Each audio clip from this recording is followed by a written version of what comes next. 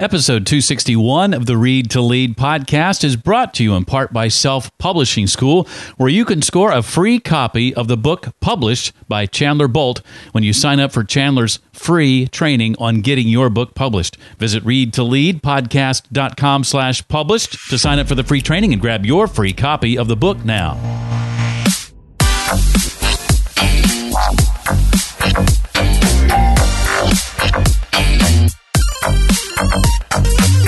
40% of what we put on our to-do list is never done at all. You know, to-do lists are the graveyard of good intention. It's really important, but it's not urgent. Hi there, and welcome to the Read to Lead podcast. It's the podcast dedicated to your personal and professional growth. I'm Jeff Brown, and I believe that if you want to achieve true success in your business and in your life, then intentional and consistent reading is the perfect first step. The Read to Lead podcast will help you narrow this ever-important reading list and bring you key insights and valuable ideas from some of today's most successful and inspiring authors. And though he's written a lot of books, today we get a first-time visit from Kevin Kruse. Not his fault, that's my fault. His new book is called Great Leaders Have No Rules: Contrarian Business Principles to Transform Your Team and Business. Among other things, I'll ask Kevin to share why he believes almost everything you've ever learned about leadership is wrong, the problem with rules as they exist in most organizations today, what he means by crowding your calendar and why it's a good thing to do, and much, much more.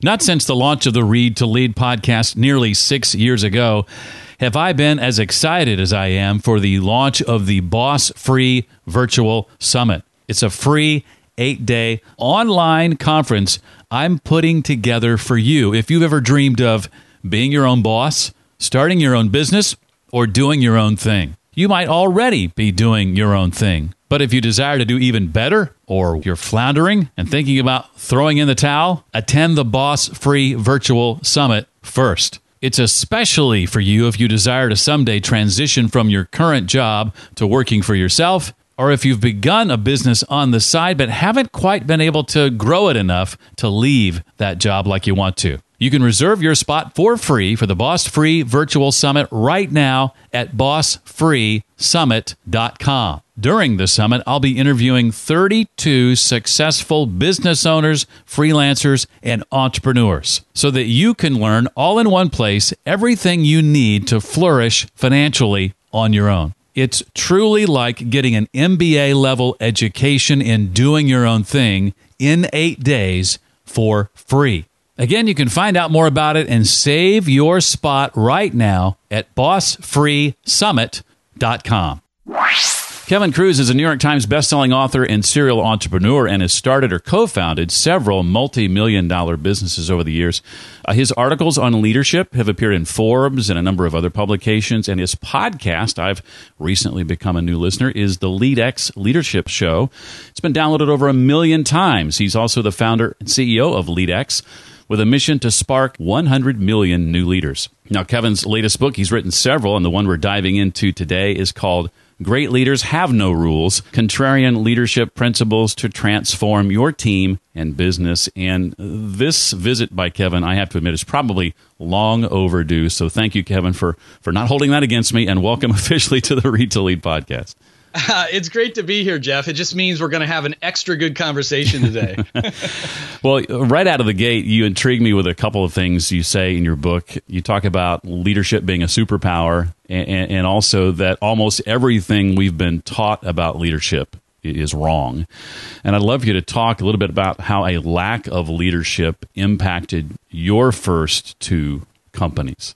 Yeah, that's right. I started, as you mentioned, I've been a serial entrepreneur now for 30 years. But when I was young and dumb in my early 20s, it's not that everybody is young and dumb when they're 20-something, but I was. I started my first company, and like a lot of entrepreneurs, even the ones we read about or hear about in Silicon Valley, I had a lot going for me in terms of enthusiasm and moxie and bright ideas and hustle. I mean, I was working, 16 hours or more a day.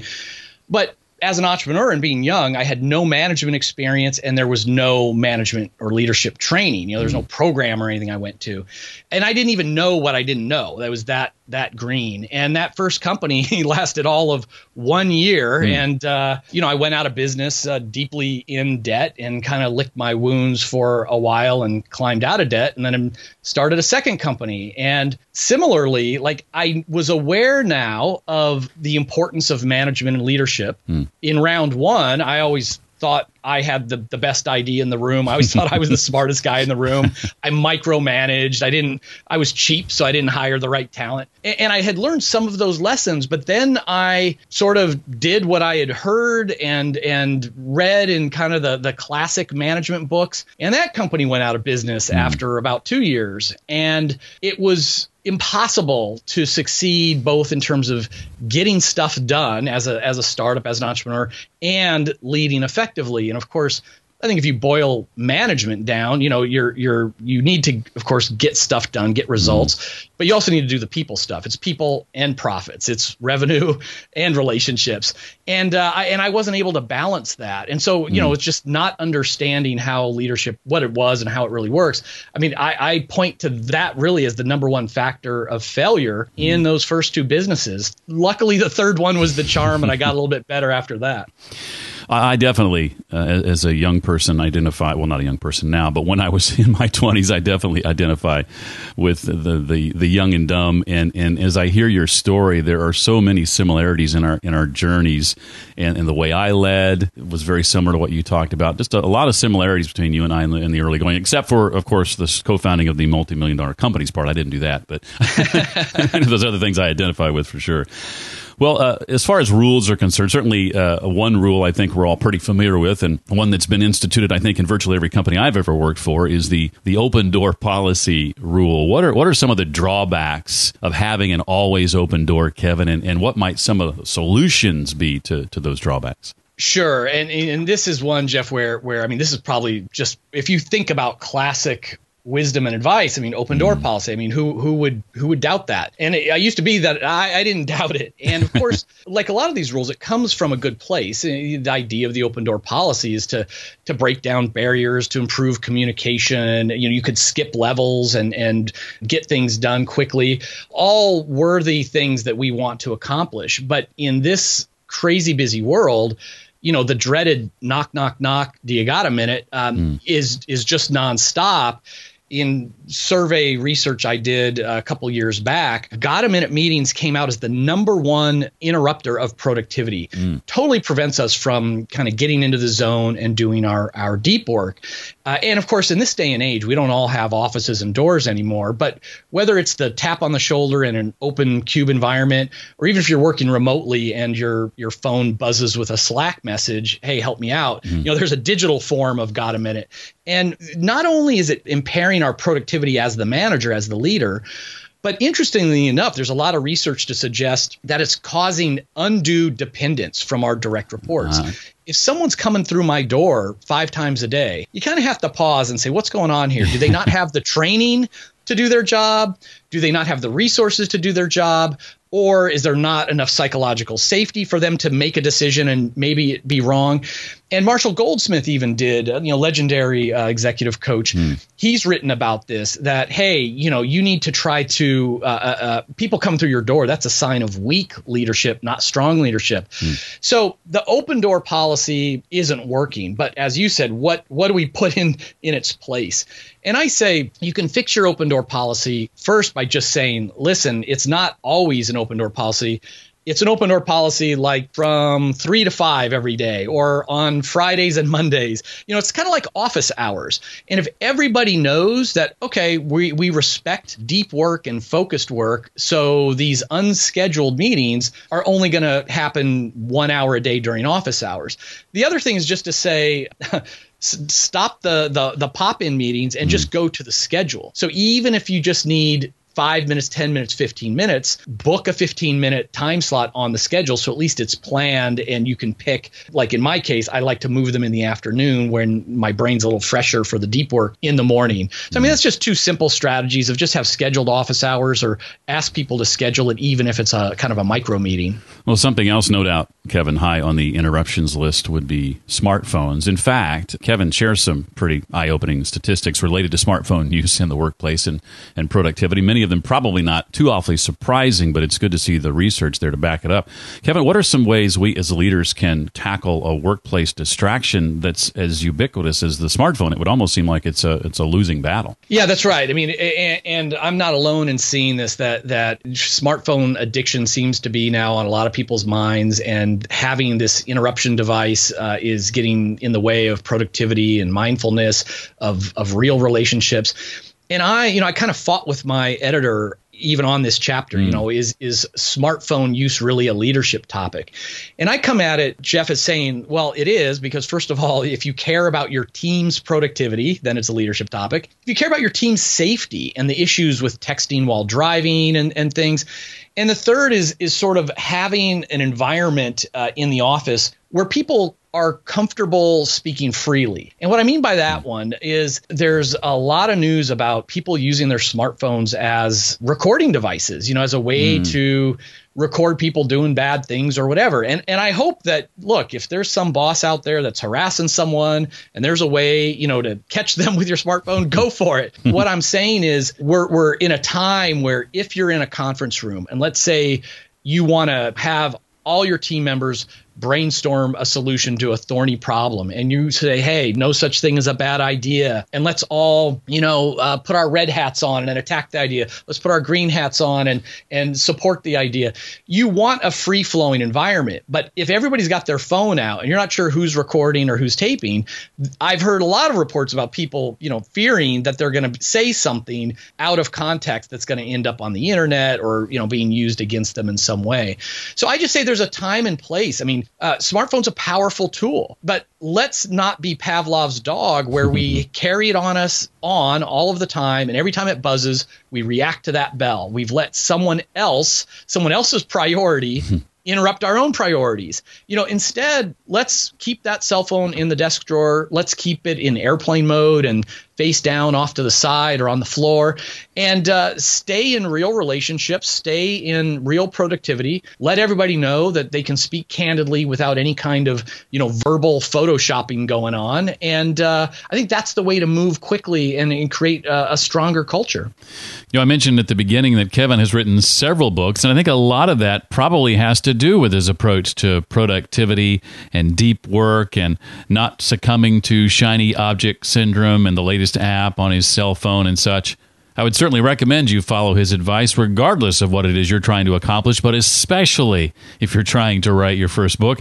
And I would add to that reading Chandler Bolt's book, Published, we featured on the show a couple of years back, and I want to tell you how to get a free copy of that book. It sells for $15 on Amazon, has over 500 ratings and reviews. Again, it's called Published, and both the book and some free training that Chandler is offering right now can help walk you through the process of easily writing your first book in as little as 90 days. You just sign up for the free training at readtoleadpodcast.com/published, and you get the book sent to you for free. The training is free, and the book is free just for signing up. If you've ever thought about writing a book, whether as an extra income stream, or maybe to generate leads for your business, or to share a story that you've just been dying to tell, I think you owe it to yourself to sign up for this training. Again, it's free, and you can register at readtoleadpodcast.com/published. Kevin, your chapter titles are certainly catchy and attention-grabbing because they're not conventional. We're talking about a contrarian point of view, obviously. One of the chapter titles is Have No Rules. What are some of the problems or maybe even dangers, Kevin, with rules as they exist in most organizations today, the drawbacks, and how would you change them or maybe tweak them to sort of help bring them into the 21st century? Sure. And let me start by saying the time you do need rules is if there's a law that your company has to follow, or if there's a safety issue. I worked with a railroad company, and they had rules where if you're working on the railroad tracks, you can't wear earbuds and listen to music. That's a good rule. Right. That's a good rule to have. We're talking about all those rules and policies and procedures that are designed to sort of control the workforce and prevent, bad things, spending too much money, for example, from happening. And here's the problem. Every time I bump into a rule that you've put in place, it prevents me from making a decision, from making a choice. And it becomes more your company than my company or even our company. And in that chapter, I talk about a time when I had sold my one of my businesses to a larger company. I joined them, reported to the CEO as a partner, as a vice president. He told me we were all equal and everybody gets a vote and we're going to grow this business together.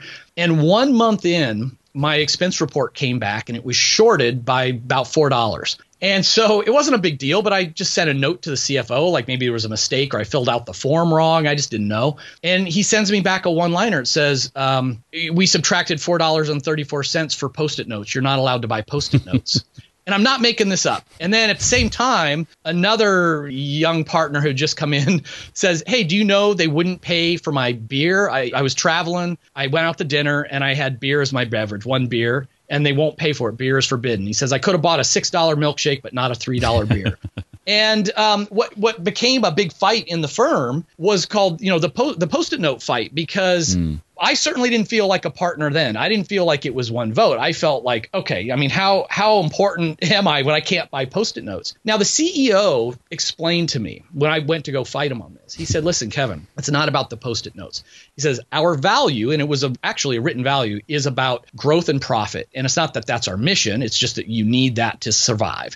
And so no Post-it notes, no beer. It's a symbol. He says, on my desk, and he showed me, he said, I've torn up scrap paper. We all have that scrap paper envelopes. He says, I tear it into little squares, and instead of jotting a phone message on a Post-it note, I write it on this scrap paper. And he says it's a symbol of frugality. Now, once he explained it like that, I never bought Post-it notes anymore. And it's because rules get in the way of relationships. Rules get in the way of a conversation. Instead of having a rule, you should have values, which are your guardrails, and then conversation and coaching when something goes awry. They could have easily paid for the Post-it notes on my round one. And then in my next one-on-one meeting with my boss, he could have said, hey, by the way, you did Post-it notes. I want to tell you a story. And they could have explained it. And if people think no rules is a little crazy for most organizations and teams, Jeff, I think this applies even to our marriages, our families. I've got 3 kids, knock on wood. They've been, blessings and just great kids.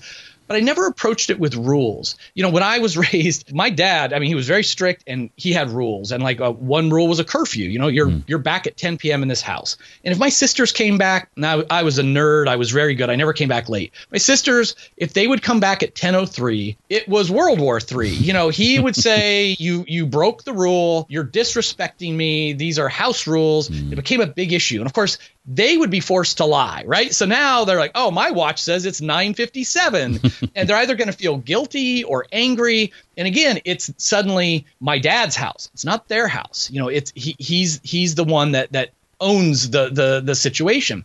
And their relationships deteriorated quickly over time. Now, I tell my kids, it's not a rule, but trust me, I talk to them all the time and say, hey, listen, what time do you plan on coming home tonight? Because as you know, I love you so much. I'm going to be so stressed out that I cannot fall asleep until you come home. And I'm really tired and I've got an important thing tomorrow morning. So I don't want to be up too late. And by the way, blah, blah, blah. What time do you want to come home? And then they say, well, can we stay out till 11? Sure. And text me if you're running late. And they've been great, and whether it's drinking or whatever, it's a conversation. It's a back and forth. It's a relationship. And it's a conversation about our values as people, as a family, or as an organization. Now, you use several sports examples here in the book as well, as I recall. A lot of times when we allow people to police one another, they do a better job and are even sometimes stricter than if we put all these rules on them. Is that true? Yeah, that's right. Often people will hold themselves to a higher standard than we will hold them up as well. And certainly a lot of examples in a lot of industries. Maybe the most famous example is actually Netflix. Everybody knows Netflix these days, and they're an incredible growth story. And from the start, they said, it's more about hiring the right talent. If you've hired bad people, you might need rules to control them. But if you've hired the right talent, let's not be babysitters. Let's not try to protect from the 1/10 of 1% or even 1% that does things wrong and now is a hassle for the 99%. Let's support the 99% and coach or fire the 1% who can't understand what kind of company we're trying to be. Well, in my positions of leadership over the years, I often found myself wanting desperately to be liked by those who worked for me, and wanting to do things like hang out after work or have them consider me one of their friends. And of course, that led to all kinds of issues. What's the difference between being liked and being likable, and why is one better than the other? Well, you and I have that same trait, and we're in good company. I had the good fortune of chatting with John Maxwell just a couple weeks ago, and he said one of his biggest mistakes as a young leader was he had this desire, this need really, to be liked. And again, without the right training and mentors, often young leaders, we think, I certainly know, I thought about it as, I'm not the boss. I'm just one of them. I just have a different job. We're all equal here. I just have a different role. But what was going on is I had a high need to be liked. So it started to become a problem in terms of giving people tough feedback. I started avoiding having those tough professional conversations because I didn't want them to get mad at me. I started taking way too long to make business decisions. I remember one reorganization where I announced that it was time for us to reorg to whatever reason. And instead of making the decision or seeking input through a survey or just talking to my direct reports, I ended up having one-on-ones with like all 50 people on my extended team. It took 6 months to learn, like, oh, surprise, you can't make everybody happy all of the time. So the need to be liked is a personality thing. We all want to be liked, but the need to be liked will get in the way of effective leadership. And the reality is your team members, most of them, they don't need another friend. They need a leader who's going to grow the organization so that their career can grow, and a leader who's going to coach them to get to the next level in their career. They want that more than a friend or to be popular. So that was sort of the big difference and the theme of that chapter. Traditional time management techniques discussed in one of my favorite chapters, chapter 6, teach us that our calendars for meetings and phone calls, and up until a few years ago, Kevin, that's certainly how I saw my planner, is the thing for those things. But you say to be extremely productive, everybody or everything should be on your calendar. In fact, you go so far as to say crowd your calendar. Explain that. This was a surprise to me as well, because it was when I was doing research for my last book, which was 15 Secrets Successful People Know About Time Management. And I just went out and interviewed like 300 high achievers, these self-made millionaires and even billionaires. And about halfway through the interviews, I realized that of all the advice I was getting, nobody mentioned their to-do list, which is odd because I had a to-do list. That's what I was taught, and I ranked it every night, rewrote it in A, B, C, all that stuff. So then I started asking the follow-up questions. And usually when I would say, hey, well, give me some tips about, your to-do list, usually they would just laugh. The to-do list, that's crazy. And what it got to as I looked into it is that to-do lists, there's research that suggests that about 40% of what we put on our to-do list is never done at all. To-do lists are the graveyard of good intention. It's really important, but it's not urgent. So there's I'm gonna work on other things. And having things on your to-do list, I used to have like 60 things written on this big yellow legal pad in 2 columns. It leads to stress and insomnia because of what's called the Zeigarnik effect. If we know we have to do some stuff, but we haven't planned it out, it kind of churns, in our mind. And as I talked and looked at what so many successful leaders are doing, including leaders in the military, you mentioned great, sports coaches as leaders. First of all, they're all obsessed with time. And John Maxwell had just said it as well. All of these people are saying, Kevin, you pick a day from 7 years ago and an hour and give me a few minutes. I'll tell you exactly what I was doing, because they're planning their day down to the minute. Every minute counts. And they're living their life from their calendar. The to-do lists get done or not done and thrown away, but they're scheduling everything out. And that's the idea. It's time is, we've all got the same 1,440 minutes a day. And that is a differentiator. Are you a leader who's maximizing your time with your team? Everybody says we're crazy busy. Oh, I'd coach my people more, but I just don't have the time. I wanted to finish up that project, but there just wasn't the time. And yet, so many of us let people steal our time with those gotta minutes, with interruptions, with grab a cup of coffee meetings, etc. Great leaders are very intentional. What are my values? So what do I care about? What are my priorities, my goals, my objectives? Now let me schedule time to work on each of those things. In terms of self-leadership, self-influence, if I value my health, then I'm going to schedule time on that treadmill. If I think about leading in my family unit and my family's important to me, then I'm going to schedule date night once a week and not miss it. Now, on the team at work, if I schedule being a leader who truly cares, connects, and coaches my team members, I'm going to schedule one-on-one meetings with each direct report every single Monday. It's just a recurring meeting. So you schedule out your values, your priorities. Hey, and then if there's any cracks left, okay, that's some buffer time for some deep thinking, putting out fires or whatever that might be. But great leaders just crowd that calendar up every single minute.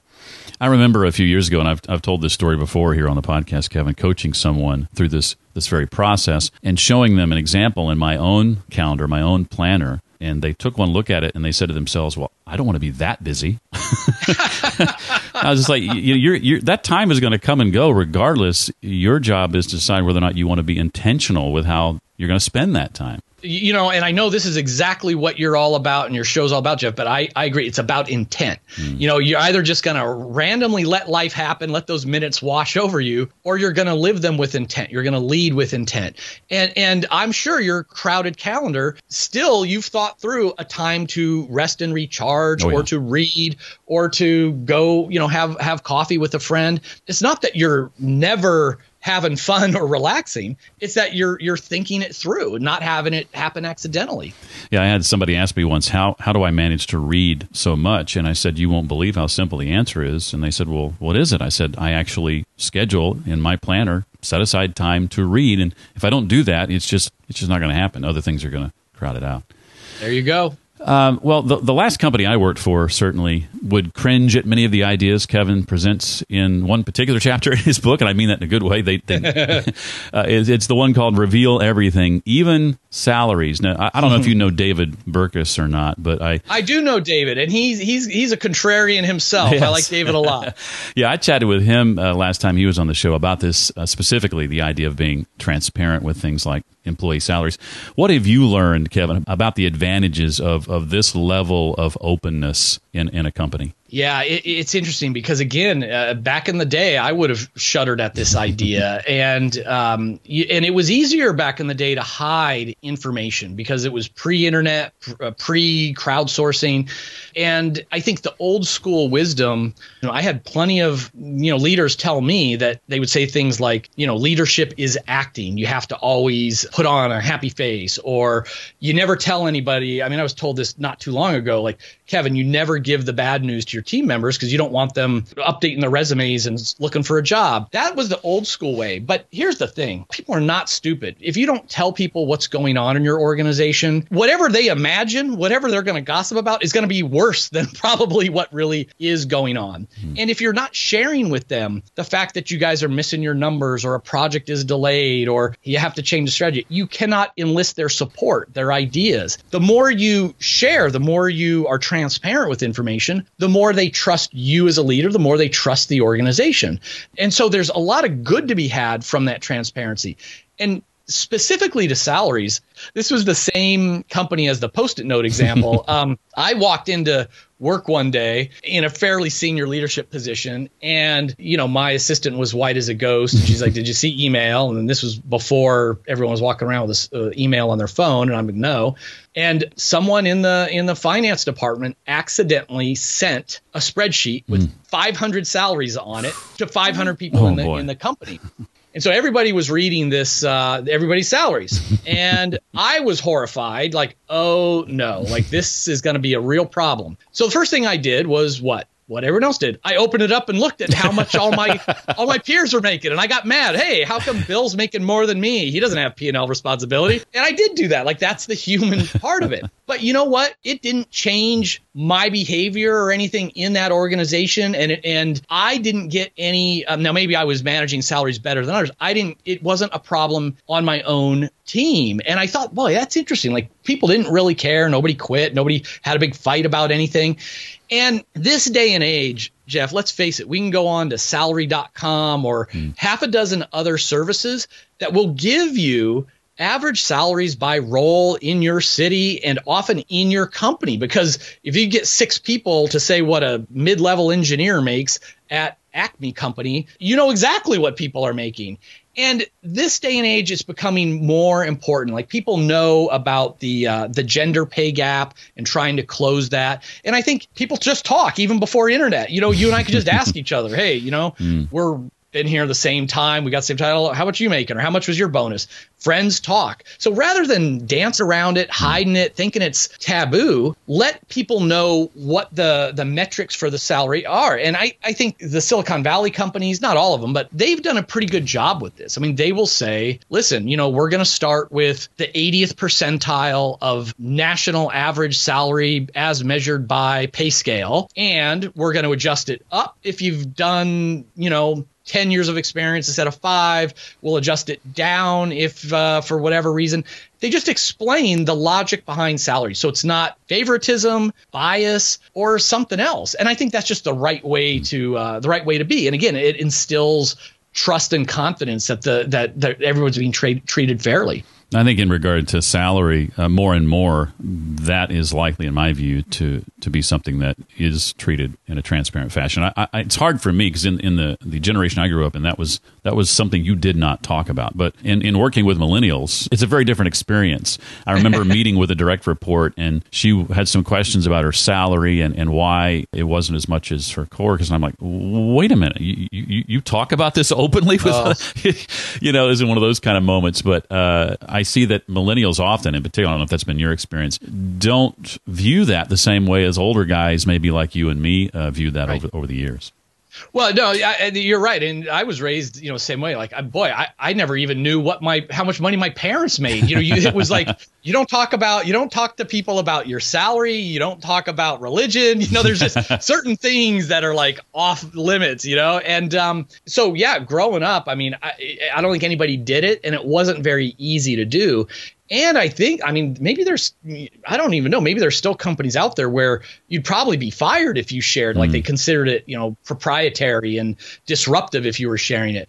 But as you say, I think the millennial generation in general, I don't like generalizing, you know, I think a lot of the stereotypes on generations are off base. But I do think the younger generation has a different view about money in general and just privacy, information. You know, they're a lot more open to sharing than those of us who have been around a bit longer. And thank you, too, for clarifying that. I don't want folks to think I'm generalizing millennials because I agree with you on that for sure. Well, openness as a company probably doesn't work very well if you as an individual, as a leader, aren't open. Similarly, share a bit about the power, Kevin, of vulnerability in leadership. Yeah, I think this goes hand in hand with transparency. You know, the transparency on one level is sharing the information, you know, the numbers or the news. I think being vulnerable is really being open and sharing, you know, your weaknesses, your things you're working on, times you failed. And you probably heard it yourself, Jeff. I mean, you know, I was raised and it was like, no, it's the leader mask. Like you need to project power and authority and charisma. And God forbid you tell them that you've got a weakness or you failed in some area, they wouldn't respect you as much. I mean, that was the conventional wisdom. But now it's completely flipped around. You will be trusted more. Employee engagement will be higher if you show some of your weakness. People want to know that you're human. They want to, if you reveal a time when you made a mistake, when you failed at something, they're more likely to come to you when they've made a mistake. They're going to be more innovative knowing that failure, well, hey, it's just an experiment that didn't work out. Kevin failed plenty of times, he said. So it drives that psychological safety. And what I myself always struggled with was, well, how open is too open? You know, are we talking about like I show up on Monday and tell everybody what a horrible weekend I had and you know, my girlfriend left me and my cat's sick and I'm scared to death that we're going to miss our numbers? Like, how negative and transparent do you want to be? And I got some good guidance from some people out there. You know, one was a former Navy SEAL. Now he's a CEO. And I asked him, I said, all right, listen, you were leading SEAL teams on missions. Are you going to talk to them like truly and show your vulnerability and weakness? Like, you don't do that in the military, right? Mm-hmm. And he said that he does share everything, including like, okay, all the information that they've got about the mission and the plan. And they would talk about problems or reservations about the plan. Like, guys, we're going to be outgunned. We should be doing this at night. It's the middle of the day, but we got to follow the orders. And so let's talk about what happens if all these things go wrong. What he says he doesn't share or didn't share is irrational emotions. So he said, listen, emotions are contagious. They spread like the flu. And we all have them. We're all human. So if there's an emotion that is legitimately caused by some facts that would benefit other people, go ahead and share them. But he said, we all also feel those emotions from time to time when we're not at our best, when we're stressed out, whatever it might be, that would not be helpful. So he says he doesn't share irrational emotions. And I've heard others who are more expert at authenticity than I am. And they say, it's not an either or, it's earned. So maybe, your new hire, you guys don't know each other that well. There's no relationship there. They haven't shared much either. Maybe you don't share a whole lot of the downside or the personal stuff. You've been working with someone who's a peer of yours for 10 years. Maybe you do share what's going on in your personal life or some of those irrational fears. So it's more like a sliding scale. They need to earn the right to, peel the onion. I'll switch up my metaphors, peel the onion back a little bit more. I was talking with someone just a couple of days ago who was sort of put off by the vulnerability they were seeing in someone in a leadership position. And as we talked more about it, what the two of us realized is they were sort of using it in a contrived or manipulative way. And I love what you say in your book. You say that's an inauthentic way of being authentic. Right. Yeah, trying too hard. Yeah.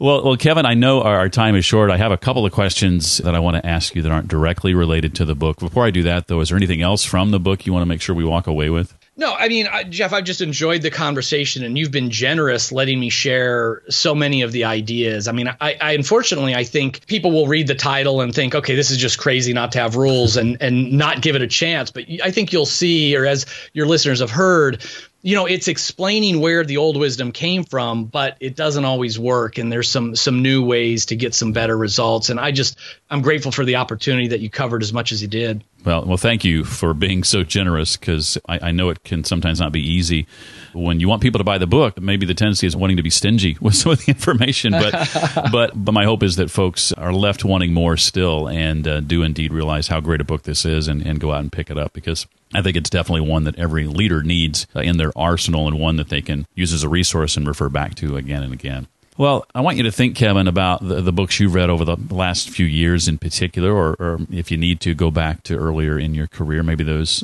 books that help you get you out of your young and dumb years or something. But think of the ones particularly that had a big impact on you and share maybe why or how they impacted you as they did. Yeah, and it's awesome that you end with the question about books. I've been a lifelong reader. I try to read 1 or 2 books a week, actually. And whether your listeners are reading books or book summaries or books on tape, I mean, we all need to continue on that journey. And so there's so many books. I mean, the ones that top of mind, I mean, you probably get this a lot, but, Marshall Goldsmith's What Got You Here Won't Get You There is a really good book about kind of opening your eyes to, even when you think you're doing everything right, about some common blind spots. More recently, Kim Scott's Radical Candor is a great model for giving feedback, which I think is a huge underpinning. And I actually had my life changed a bit, maybe, I don't know, it was 5-8 years ago, reading Renee Brown's Daring Greatly, which is not a pure, business type book. But again, getting to that issue of the deeper work of self-awareness, self-worth, our needs to feel validated, where is that coming from? And, kind of starts to get into that, be likable, not necessarily liked. And so those are just some recent ones that, that come to mind. When you have the chance, Kevin, to get in front of a live audience and do a keynote or what have you, what are some things you try to keep in mind to make sure you're going to deliver a talk that's impactful and just be really memorable? Yeah, I was really bad when I started out, and having done a couple dozen a year, I've gotten a lot better and learned from some great people. And I mean, some really great just tips I've gotten is you can make yourself a whole lot better than most speakers if you do not start with the thank you very much and it's hard to speak after lunch, stay awake, blah blah blah. Like, you've already lost people, and so you thank the host, you thank people at the end of your talk. You want to hook people with the first sentence out of your mouth. And so I often will walk to center stage, pause uncomfortably long, and then give the ultimate promise. And I often will do like, what's the unrealistic benefit, and without any bad stuff, but then you do have to deliver on it. So, I might say, imagine if there was a way to double your productivity in the next 24 hours and do it without feeling overworked and overwhelmed. Or if I'm talking about employee engagement, I might say, imagine if you could cast a magic spell on all your team members and suddenly they're more productive, they show up on time, they never make mistakes. Well, in the next hour, I'm going to give you that magic spell. So just by that opening, instead of kind of hemming and hawing into it, people are like, okay, I do want that, and I do want to avoid those things, and this is so audacious, I'll give the guy another 5 minutes. And so that's just one very practical tip. And another one is, it's subtle but powerful. People often talk about, the power of stories and things. And really, when you realize that your role is to make the audience members, they're the heroes in the story. You're the guide, you're the Yoda, not the Luke Skywalker. It's kind of a big picture thing, but it changes everything. And I don't know who first said it, but there's a line that talks about kind of the jitters so many people get before they go on stage and speak. And the line is, it's hard to be nervous when your heart is on service. And once I truly understood that, my nerves, it was like a switch. It went away, because I realized, if I'm feeling anxious about getting up on that stage, I'm being me-centered. I'm afraid I'm going to fall down and trip. I'm afraid I'm going to stutter. I'm afraid I'm going to wreck my lines, that they're not going to like me. I'm me. It's all that ego, that self-worth. But if I flip it around and say, wait a minute here, I am here to try to help somebody. And I'm not for a second going to think that I'm going to help all 100 people out there. But if I can help one person, it's a good day. It's a good hour. And so how can I best serve this audience? And I do that by talking to them before the event. And doing my research. I try to imagine who they are and what the takeaway. How can I help them for that hour? And once you put that focus on service, on them, it all comes together. Your nerves go away. Your message comes from a place of caring, and it just has really changed my whole approach. And it's funny. I'll make fun of myself, Jeff. So when I was all about me, I used to think oh wow, I think they liked me and they clapped, but I didn't get a standing ovation, and then I wonder why. I got to get better, or it wasn't the right audience, or whatever. I used to think about the standing ovation, and for years I thought about it, and I never got one. So finally, almost in disgust, and then I got a coach, and he told me this thing. I thought, you know what? I'm not going to be the best speaker ever. I'm not Tony Robbins. I'm not going to get a standing ovation. I'm going to put my heart on service. I'm not going to be nervous. It's on service. And I don't care about the crowd. I just want to help one person. That's all I'm trying to do, is help one person. Within a couple of months, I got my first standing ovation. I can't even make that up. And I can't explain why or the elements, but it did change. Just where the message was coming from changed a lot. We are definitely cut from the same cloth. I identify with so much of what you shared, not only the tips, but also how you once did things. And that mirrors me very much. Only in the last year have I begun to, in my own public speaking, to implement some of the kinds of things that you're talking about. And lo and behold, in October, the last time I spoke, what happens? A standing ovation. And Isn't that amazing? I was blown away. I was like, oh my gosh. As soon as I started forgetting about things like that, they actually happen. It's amazing. Yeah, that's right. Well, I know you're probably going to be in promotion mode for a little while, understandably so. Can you speak to what's ahead for you and your team that you're excited about? Anything on the horizon that you're looking forward to? Well, getting the book out has been great. A book is a great way to get the message out. Be candid. What I'm most excited about is our company. We just started our third year. leadx.org is an online platform powered by IBM Watson to help people to become great leaders. We've got the world's first digital executive coach powered by IBM Watson. And so, anybody that's got an iPhone or iPad can get this personalized help in terms of management development, leadership development, a huge resource library of thousands of assets, all in the palm of their hand.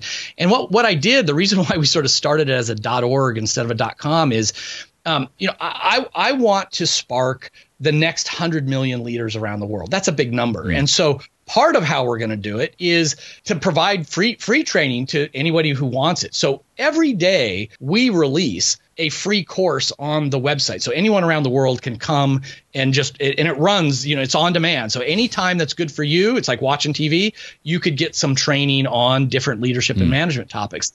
And so that's what I'm excited about, is just continuing our journey, being a startup tech company and being an artificial intelligence company. There's a lot of challenges, a lot of growth for us. But I'm just so pumped up about the mission and the progress we're making. That's what's making me jump out of bed before that alarm goes off.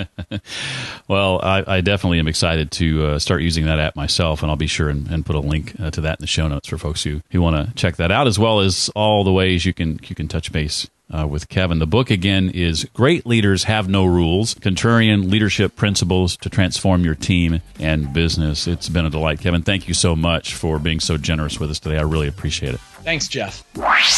I especially appreciated Kevin's advice today on public speaking. I don't know about you, but that really resonated with me. If you'd like to dig more into this episode, connect with Kevin, check out the resources and links we mentioned. You can find everything you need at the blog post I've set up just for this episode.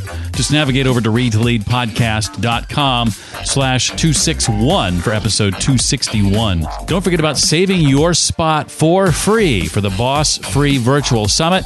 Head on over to bossfreesummit.com. And if you'd like a free book on publishing your own book, all you need to do is sign up for free training offered by Self-Publishing School, and you'll snag a free copy of Chandler Bolt's book published in the process. readtoleadpodcast.com/published. Well, that does it for another week. I look forward to seeing you the next time. Until then, as always, remember, leaders read and readers lead.